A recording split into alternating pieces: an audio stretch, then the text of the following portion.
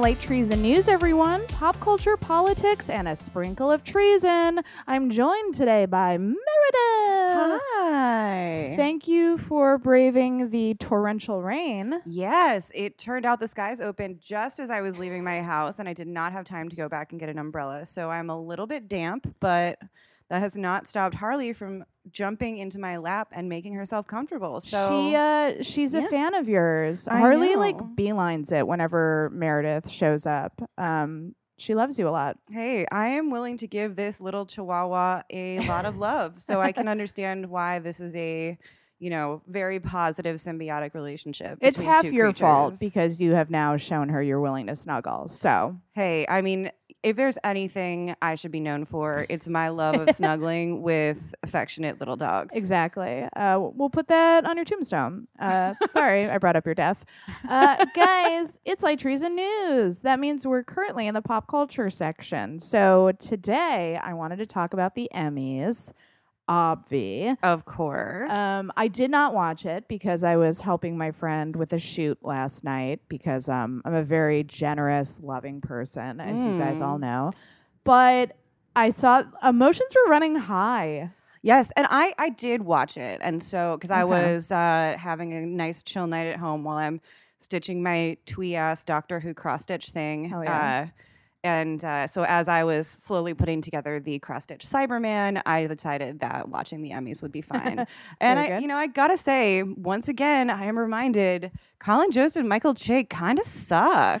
Yeah. Do you remember when Michael Che straight up went to war with a bunch of female comics? I sure do. And then pretty much suggested that his fans show up at one of the comic shows. I sure do. Threatening, intimidating way. I remember. For a guy who likes to make jokes about, people, about racism and assumptions people have about black individuals, he sure makes a lot of assumptions about women and is awfully sensitive. Yeah. He also... He used to come to UCB a lot for the stand-up shows, and he does this thing where if a joke of his bombs, he's like, "Oh, I'm sorry, I forgot I'm at UCB." Like, we're too sensitive for his funny jokes. Yeah. Also, Yeah. I did see an amazing tweet from Brandy Jensen last night that said, if you're ever wondering how someone can be a virgin and still have fucked, just look at Colin Jost. That is so fucking funny. Did you ever see when he was on College Jeopardy?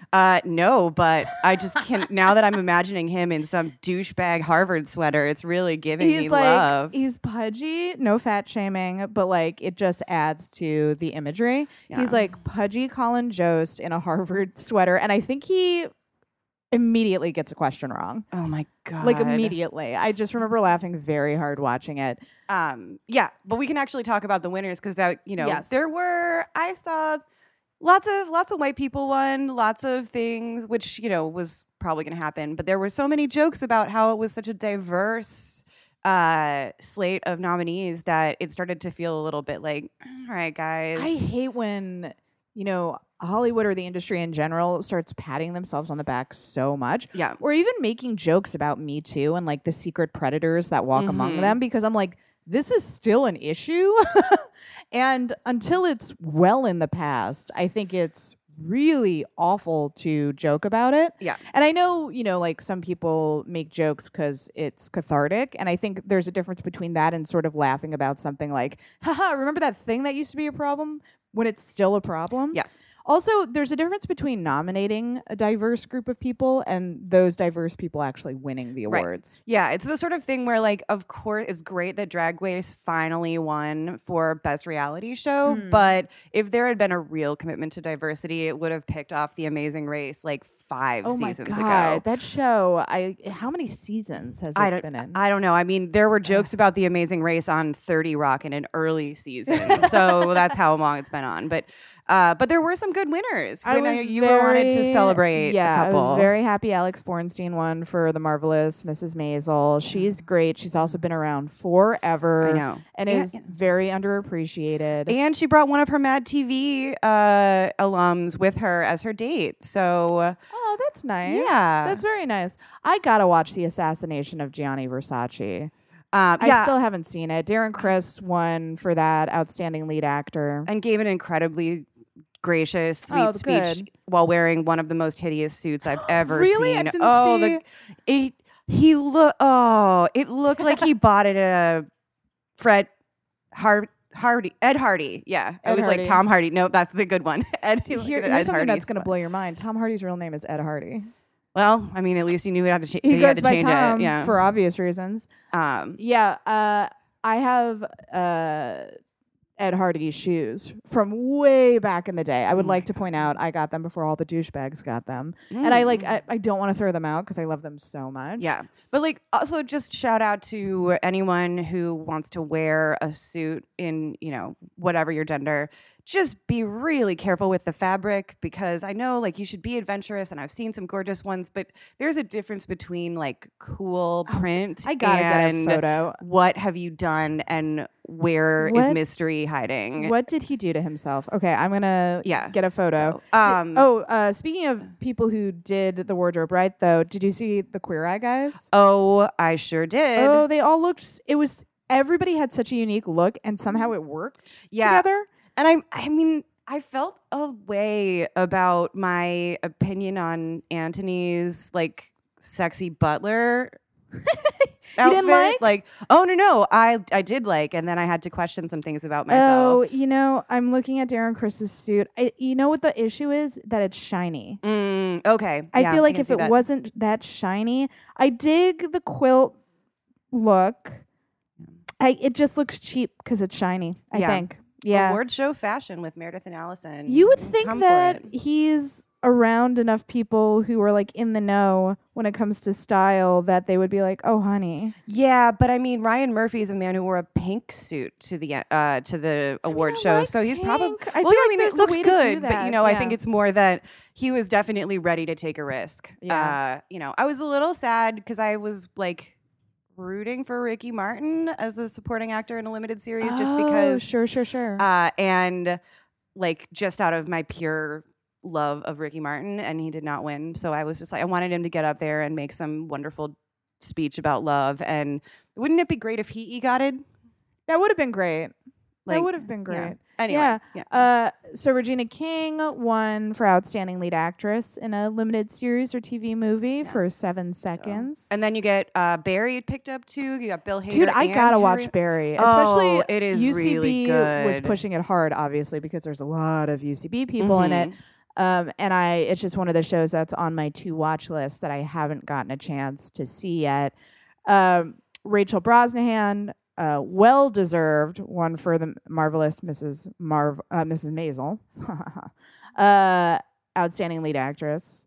And Amy Sherman Palladino won back-to-back Emmys, and Jazz handed her way on when she had to get the second one in her like mini shorts or mini skirt and tails and top hat. It was amazing. That's I was awesome. so happy. But I did want to jump because Meredith has so a rant, furious. y'all. I do. This is my pop culture rant. So The Americans, like one of the best shows of the last decade, did win a writing award for the finale. Well deserved. Then, which was one of the best finales I've ever seen. Yes. And then Matthew Rhys won for Outstanding Actor, which is also well deserved. And then there was fuckery when Claire Foy won for playing Queen Elizabeth, and Carrie Russell was denied for her performance, and especially in the last season, because I don't care how much you love a well-appointed, expensive Netflix costume drama, there is absolutely no doubt in my mind that Carrie Russell had everything she had to do in every single episode of the last one. She's never won. So I have my own separate rant about this, because before I get into it, I'm going to list the women that were up for Outstanding Lead Actress. This is the most stacked category I have ever seen. Mm-hmm. So Claire Foy, who won for The Crown, and I think Claire Foy should have won, but I'll get to that in a second.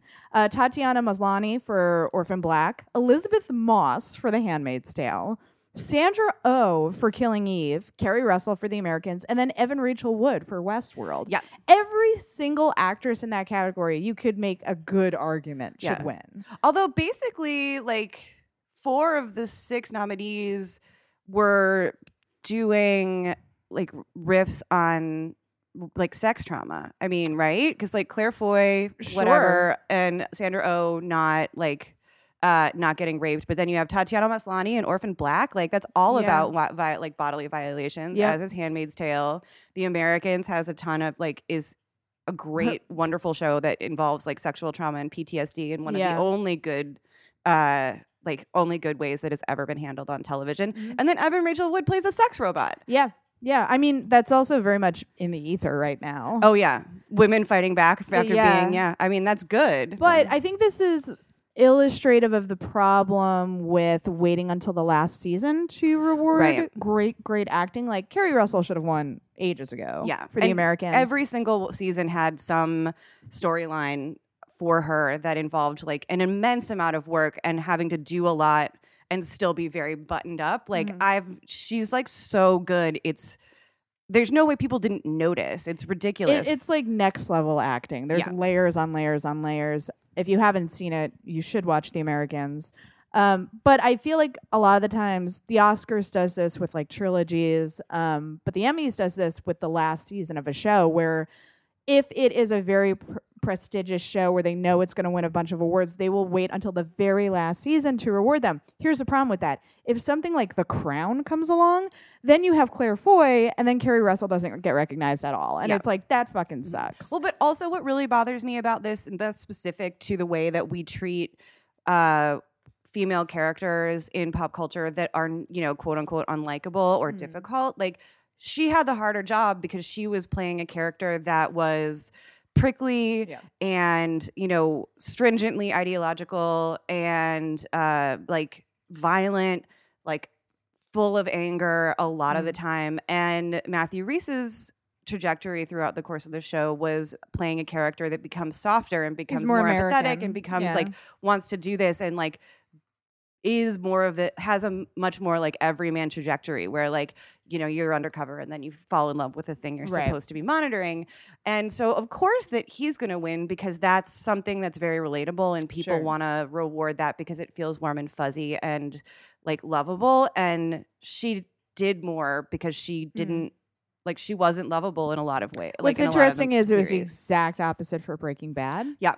Where the central protagonist in Breaking Bad, Walter White, is more like Kerry Russell's character. He is unlikable, but because he's the male character, you get the anti-hero love. Yes, and I think that's really frustrating. And I, you know, also just I have so much love for that show and think that it's going to become more and more relevant as time goes by and like its cult grows over the course of being available. For sure. Also, Peter Dinklage won for Game of Thrones, Outstanding Supporting Actor, also well deserved.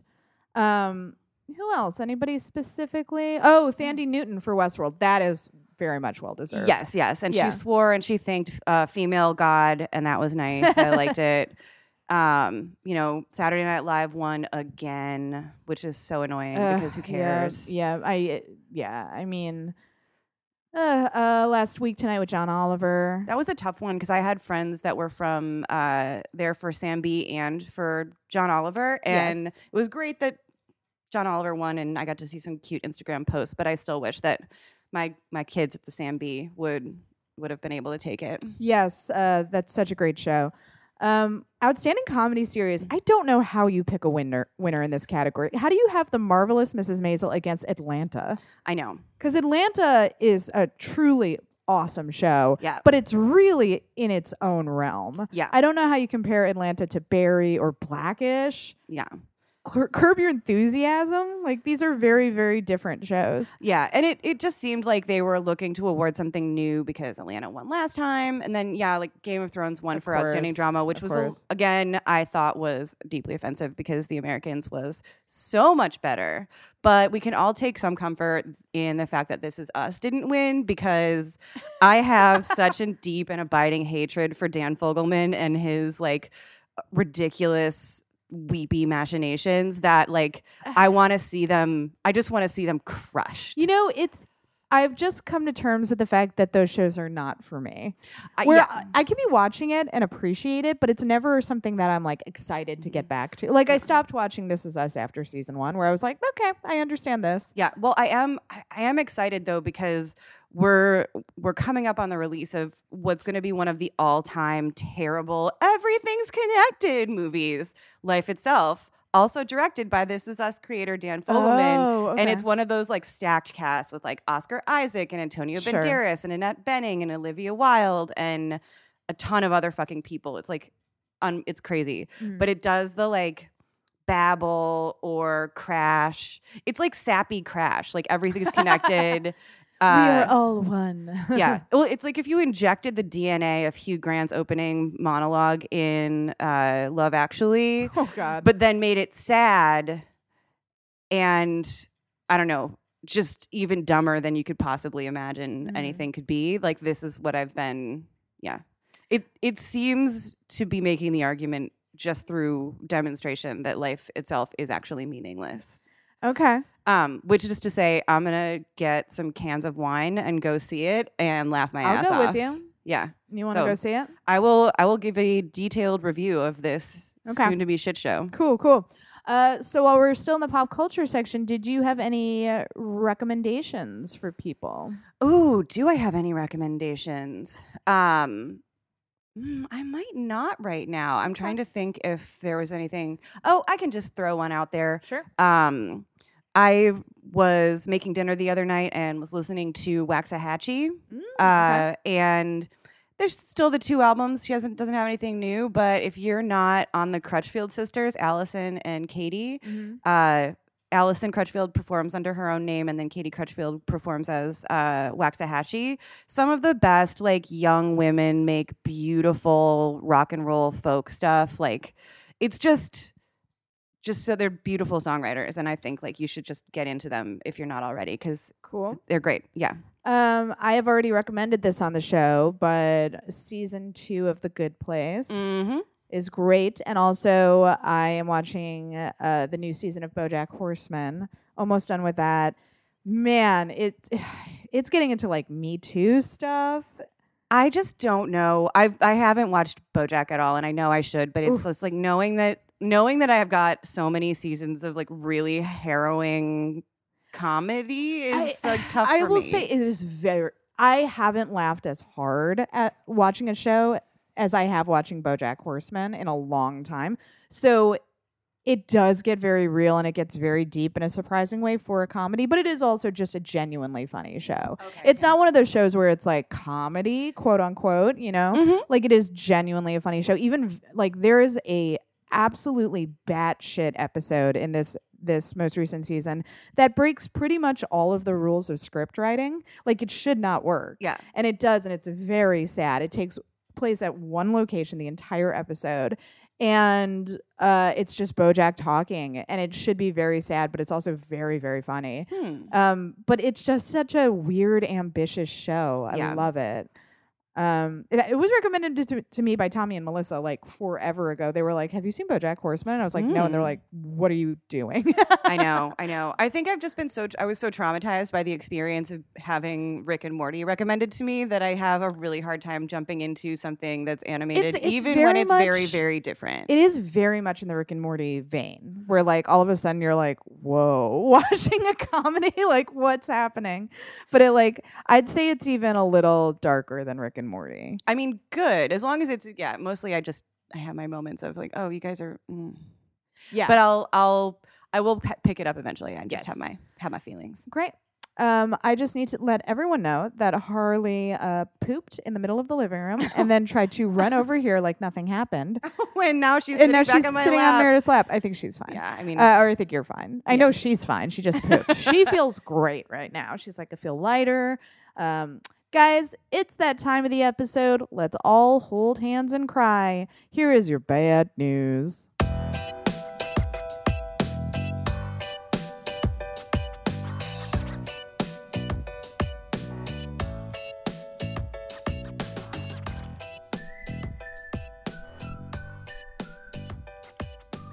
We obviously have to talk about Brett Kavanaugh. Yeah, I am so fucking depressed by everything around this situation. Like, depressed. I'm like afraid for Christine Blasey Ford because she has agreed to testify.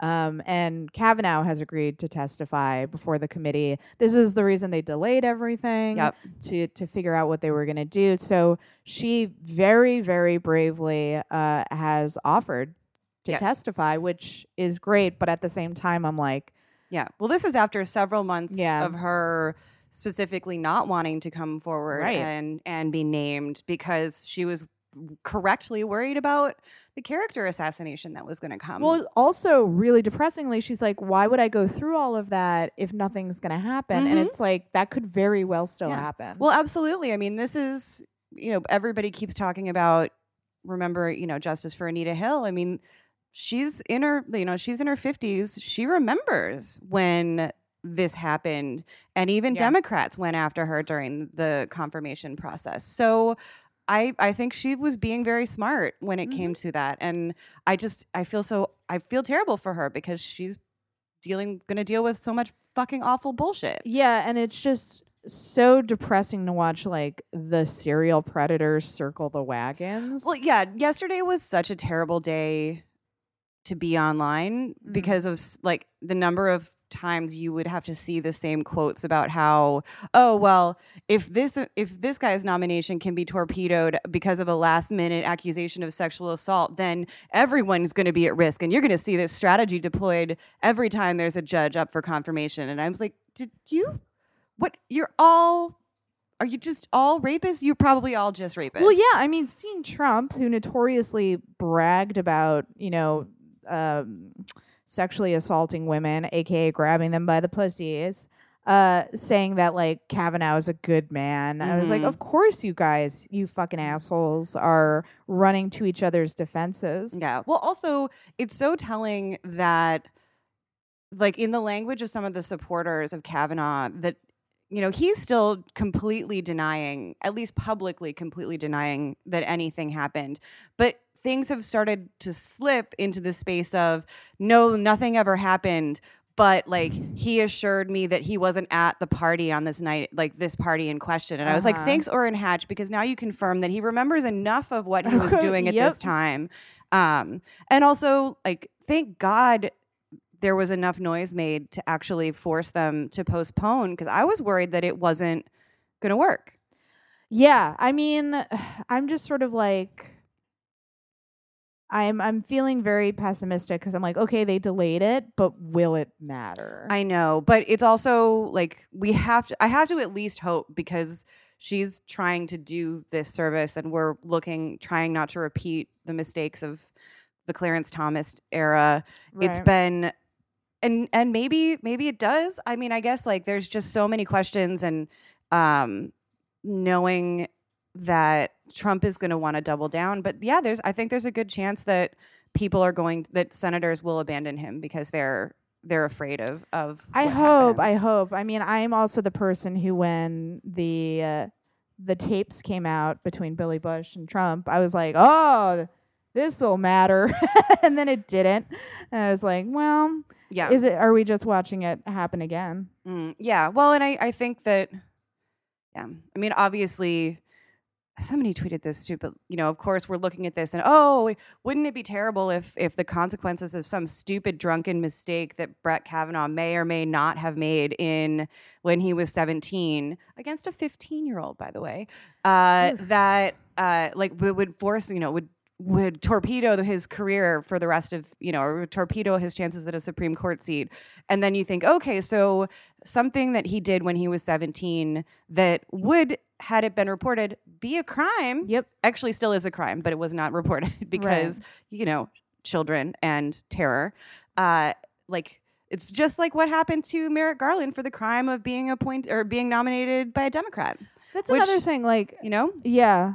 All the people saying like, well, why didn't she come forward? Why didn't she call the police? I don't think they understand. I forget the exact statistic, but it's like 60-something% of victims don't report their assault. So what she did is actually totally normal. It's what the majority of victims do, for a whole host of reasons. Yeah. If you actually listen to what she says, she was afraid he was going to kill her. Oh, absolutely. It sounded absolutely terrifying. Yeah. And I know someone who's done a lot of reporting on the phenomenon of false accusations. What does this really look like? Said that there are absolutely none of the hallmarks of what you find in cases that actually are. And I think that, the default should still always be to believe women. And this is almost certainly, I definitely believe that this happened and that Brett Kavanaugh is a terrifying sexist monster. But that she's been consistent. This is actually happening. It's not like, I fucking hate people that don't believe that people are capable of sexual assault and boys will be boys and every other bit of nonsense. So keeping with this theme, I wanted to talk about Bari Weiss because you brought this to my attention. Oh, yes, I did. So sorry for that too. No, it's okay. Who is the New York Times opinion editor for some reason. And also who's very concerned about conservatives being stifled on college campuses. Yes, the greatest threat of our time. Setting aside climate change and the rise of fascism. Bari Weiss was on NBC News and said, other than in this instance, Brett Kavanaugh has a reputation as being a prince of a man. And then at one point asked, what about the deeper moral, cultural, the ethical question here? Should the fact that a 17-year-old, presumably very drunk kid did this, should this be disqualifying? I love when we decide, this is Allison, Barry's done talking. I love when we decide when being 17 makes you a kid versus adult. Yeah. If you're Trayvon Martin, you are an adult. You're an adult. If you're an immigrant teenager who's in need of an abortion, you are definitely a child and should be not allowed to make your own decisions. If you're a dumb college teenager sexually assaulting a 15-year-old, you're a kid. Yeah. And you being drunk excuses your behavior. Yeah. Okay. So should I read her full comments? Yeah, let's do it. Let's just torture ourselves. And then just interrupt me whenever you have a thought about something. Of course. So this is Bari Weiss. I believe that she's completely sincere in what she believes happened. And maybe it did happen exactly as she said 36 years ago, although we all know memory is capricious. Okay, when you accidentally form a memory that you were raped and it didn't happen? Memory is capricious unless it's a white lady testifying against a black man in terms of a crime. But the idea that it's not a he said, she said, that's exactly what it is. And what's very, very different about this case as opposed to a lot of the other Me Too stories, it's like that famous New York Times ad that I think is so excellent. This is not a paid ad from me, from the Times, by the way. It's he said, she said, he said, she said, she said, she said, she said, she said. The whole thing in all of these instances is that there's been a sustained pattern. Okay, Allison again. There's no way she's the only victim. Absolutely not. So maybe the other victims are afraid to come forward. Well, also hundreds of alumni signed a letter in support of Ford, saying that her that her story is absolutely in keeping with their experiences with the boys of the boys' school and the pair, and that culture makes them think that he totally would have done it. So that right there tells you that this is a person who shouldn't. Normal. Like if this was normalized, this is a person who shouldn't be trusted. Right. Certainly not to be adjudicating extremely important ethical and constitutional issues. Right. So Stephanie Rule, the host, said, and that was around Bill Cosby, Weiss. By all accounts, and by the way, Harvey Weinstein, Nate, we could go through them. The ones that have stuck, there's been a pattern. By all accounts, other than this instance, Brett Kavanaugh has a reputation as being a prince of a man, frankly, other than this. His reputation has never been a thing reputation's never covered up someone's misdeeds before. It's not like Bill Cosby had a reputation of being America's dad before, while he was also drugging and raping women over the course of decades. While lecturing black youth not to use profanity and to pull up their pants. Yeah. Now, I believe her. I believe what she's saying. I'm just saying in the end of the day, it is one word against another. And then this is skipping forward a bit. What about the deeper moral, cultural, like the ethical question here? Let's say he did this exactly as he said. Should the fact that a 17-year-old, presumably very drunk kid did this, should this be disqualifying? What's the question at the end? That's the question at the end of the day, isn't it? So the host goes, wait, hold on. We're not talking about should he be disqualified to be a dog catcher. We're talking about to be a Supreme Court justice. A lifetime appointment. And then Weiss said, I'm aware. And, honestly, I'm actually really curious. What is the ethical question she's supposedly pointing to in that situation? Yeah. Is are you entitled to everything you want to do? Just be only if you were a saint? Because I don't think that's an ethical question. Are we talking about an ethical question as in how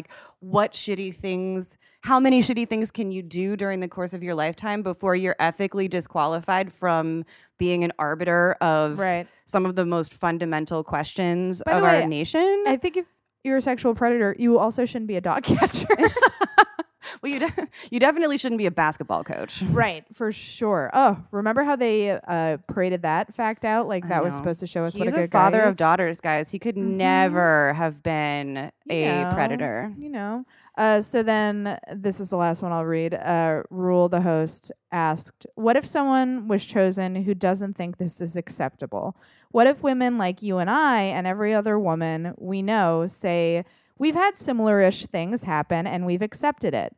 What if this is the moment to finally say, you know what? Let's actually take a stand and not say, this is life. People get drunk. Yikes. And actually move in another direction and say this does disqualify you. Let's find another pick. So Weiss says, yes, I'm just saying what's striking to me is that I guess I'm thinking of it today from the perspective of let's all think about our worst instance that's happened to us in this world and imagine it paraded out in front of the country. And that most men we know, it's a horrible reality. I'm just saying I'm interested in the deeper cultural thing. It's a disgusting reality about our broken sexual culture, which I agree with. Sure, but you know what? There are still people who aren't attempted or actual rapists. All you have to do is find someone who isn't a rapist. It's so insulting to men to say that Brett Kavanaugh is the best they can do. Right. Because it's no, there are so many qualified men if you want to go that route, I'm saying. How about more women? Look, I mean, it's terrifying and awful, but Mike Pence is afraid to be alone in a room with a woman who's not his wife. Mm-hmm. You know what? I think he's disgusting, but if he was nominated to the Supreme Court, he's not a rapist.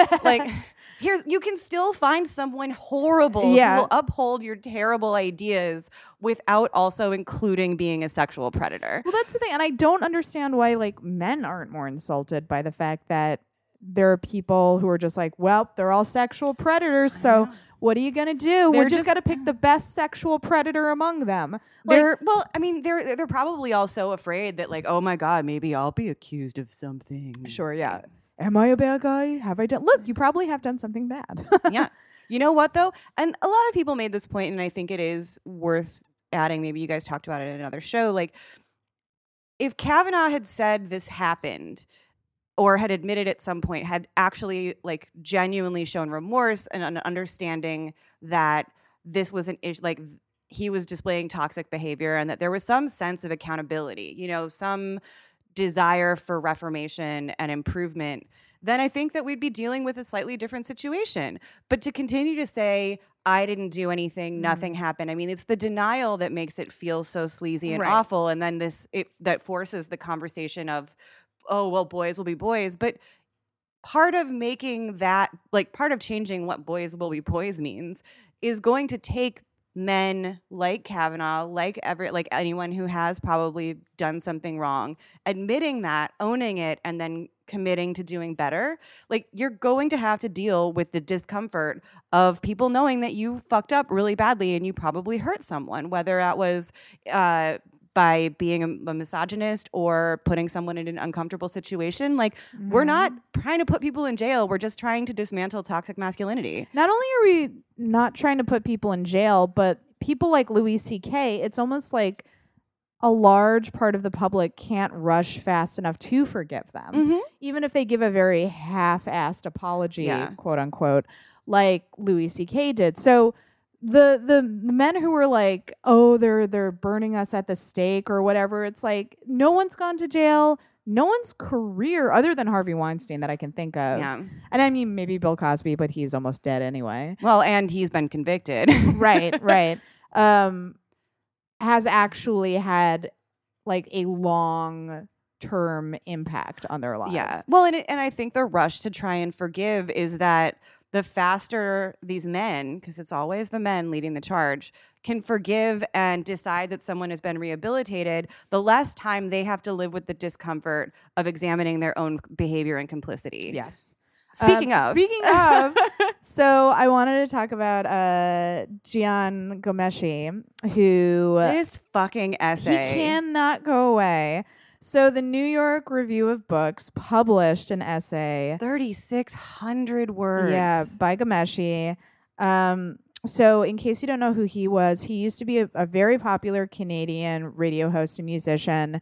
In 2014 and 2015, he became the subject of numerous allegations of sexual assault, which included biting, choking, and punching women in the head. And he very grossly tried to, his excuse was it was like BDSM. Yes. Which BDSM is all about consent and informed consent and having like a conversation before any of that stuff happens, where it's like, what are you into? It is ethically and legally required that if you are interested in punching someone in the head during sex, that you negotiate that is something that you're going to do, that person wants, and then communicate that it's about time. And also never do any of that at a point that makes someone see stars, lose consciousness. Like it goes so far. You should have a safe word. Yeah, everything. All of that stuff. And all of that stuff is stuff that was testified to in the criminal case against him that women said did not happen. Right. So in 2016, he was acquitted on a number of those criminal counts when the judge said that the 3 women who testified in court against him had changed aspects of their story or had failed to reveal information to law enforcement. So it turns out those were only a few of the accusations against him. Eventually, there were more than 20 women who had accused him of assault. He also avoided criminal charges in a separate trial by signing a quote-unquote peace bond and apologizing to his victim. Yeah, which is essentially pleading no contest, and he was able to avoid jail time by publicly apologizing, as in owning up to and admitting the stuff that he did to her. Right.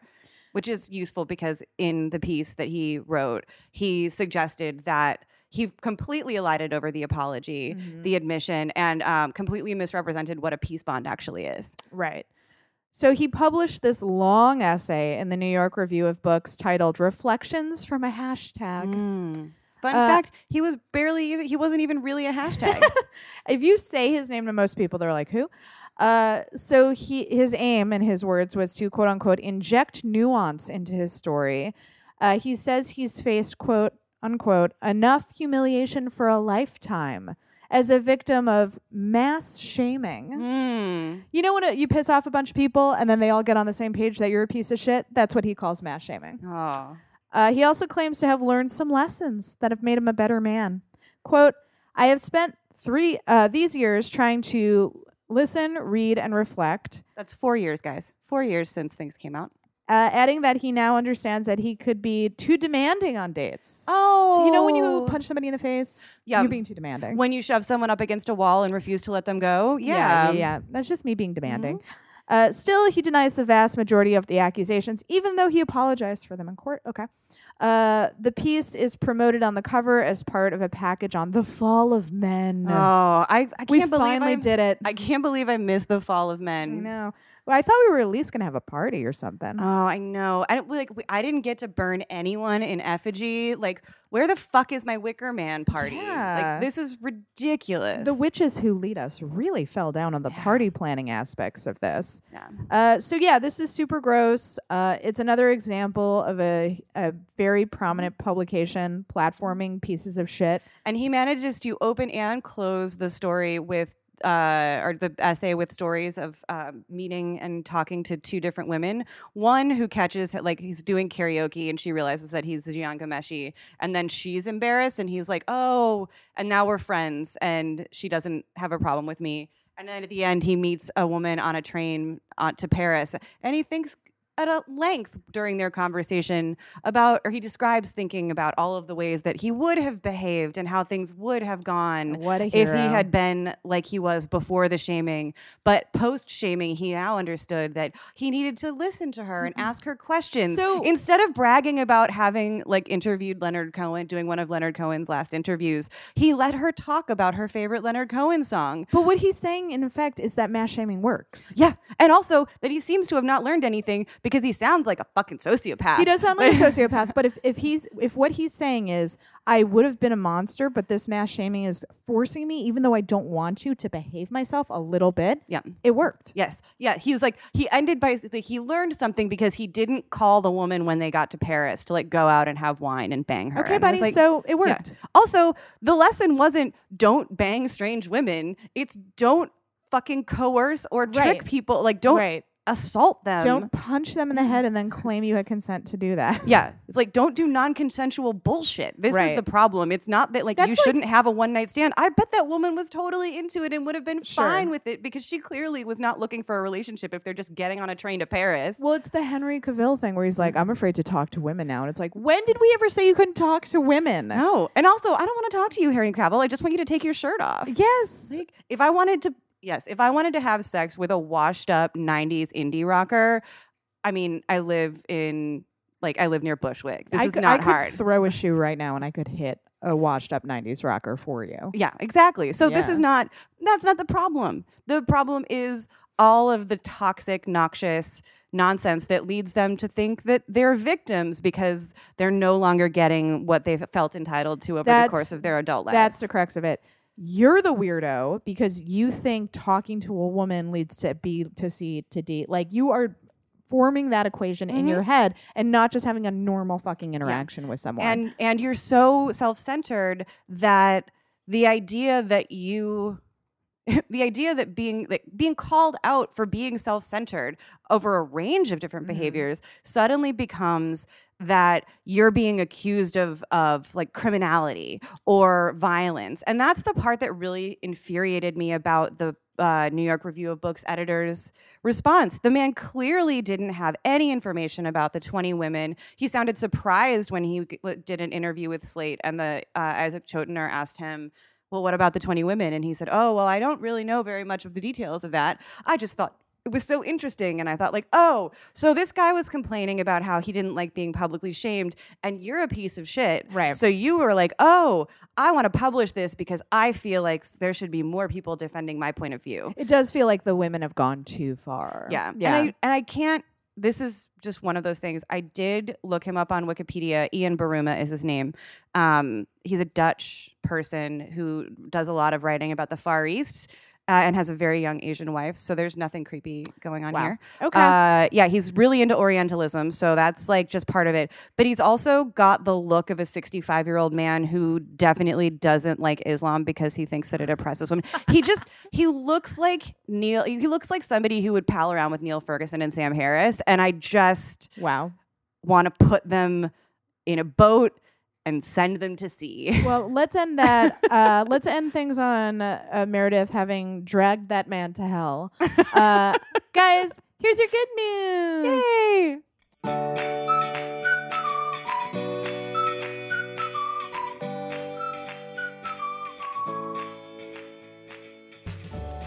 So I was going to count Brett Kavanaugh's accuser, Christine Blasey Ford, her being willing to testify as good news, because I think She's enormously brave, and I also think she's going to lend a lot of courage to other victims out there. Not that that's her job. Like, if she had decided not to testify, that also would have been totally valid. Right.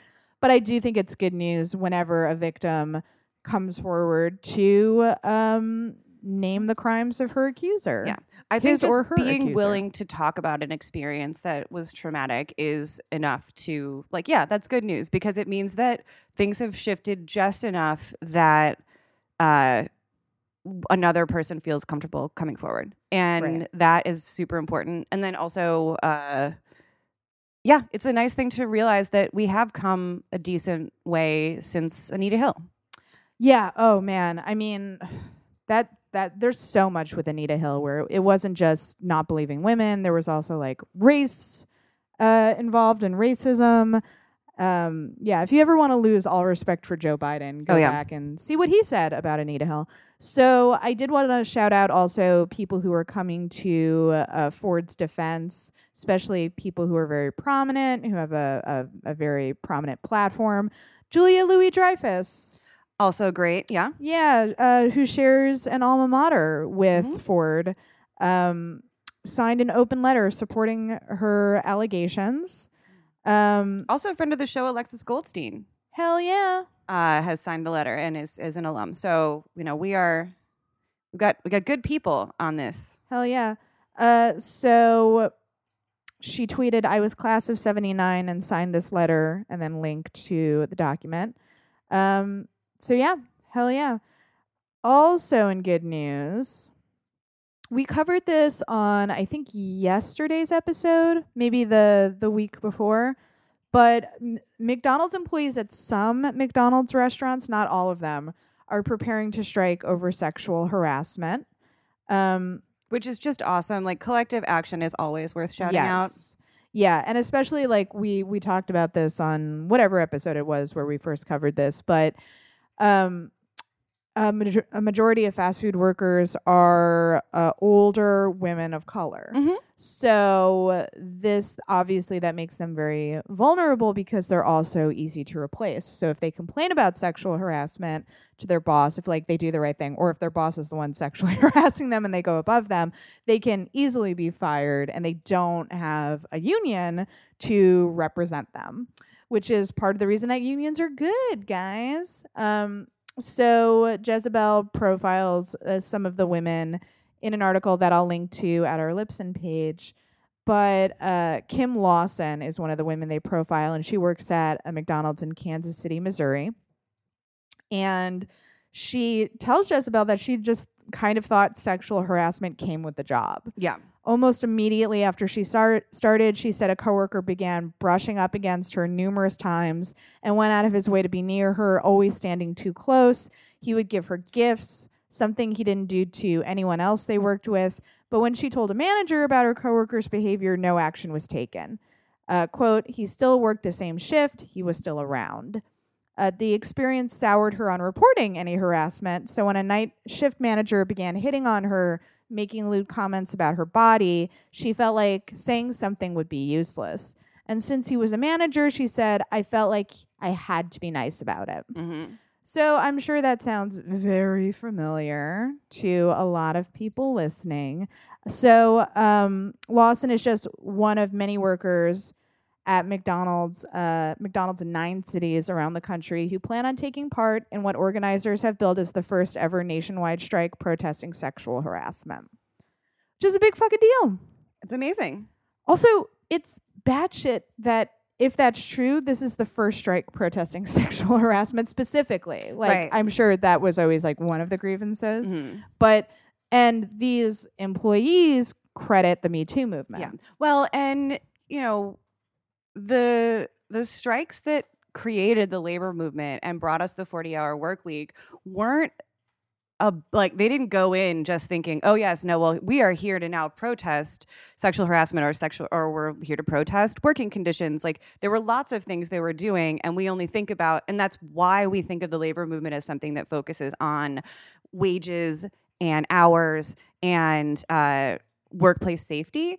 That doesn't mean that by no means precludes people from suddenly now creating a new labor movement that's focused on specifically ending sexual harassment and discrimination. Right. Also in good news, and also a follow-up to a story we covered on Light Treason News, we did like a deep dive into the whole weird, fucked up phenomenon of Julie Chen being married to Les Moonves. Yeah. Julie Chen being one of the hosts on The Talk. Julie Chen being one of the hosts covering Les Moonves being accused by so many women of sexual harassment. And just plain old regular harassment. And just regular harassment. Leaving CBS. She covers the story. At no point does she mention that she's married to Les Moonves. I can't remember if I offered this update to the story, but she did this very shady move where she signed off from, what's that dumb show she hosts? Not the Talk, the other one. Oh, God, I don't know. One of the reality shows. I'd have to watch CBS to actually know these things. And you're not 100 years old, so you don't watch CBS. Whatever, though. Murder, She Wrote rules. Anyway. Big Brother. She signs off, and she signs off, and she goes, "This is Julie Moonves signing off." Like, she used his name, which she never uses, which was a very, very shady thing to do. So, update to the story. She is leaving The Talk, which I count as good news. Bye, collaborator. Can I throw in one that's just basically like comedy? Yes. So this is from today, a report on the Texas Senate race. Quote from Ted Cruz: "If Texas elects a Democrat, they're going to ban barbecue across the state of Texas."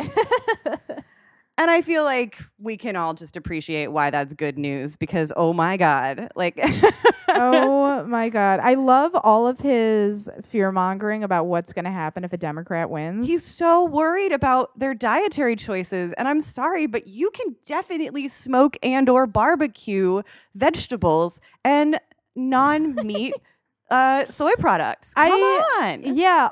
I mean, I am a liberal, but vegan liberals are still very much the minority. Yeah. Well, and I just keep thinking about, this is like, so guys, at least one Republican is very concerned about a meatless future. Yeah. And, do you think like Ted Cruz wakes up in the middle of the night, like waking from nightmares that meat has been banned? Well, and for a man who loves soup so much, you think he'd be fine with it, but maybe he likes like chunky meat. I thought it was cream of mushroom. Oh, was it? Yeah. Okay. Well, still not vegan. He got some dairy in there. Yeah. So before we close out the episode, did you have any other recommendations we did not get to? Do I have any other recommendations? That could be reading, listening. I have two things that I'm very excited about that I'm doing this week. We're looking forward to. I'm looking forward. Tomorrow, I am going to an outdoor screening / immersive film experience of Mad Max Fury Road.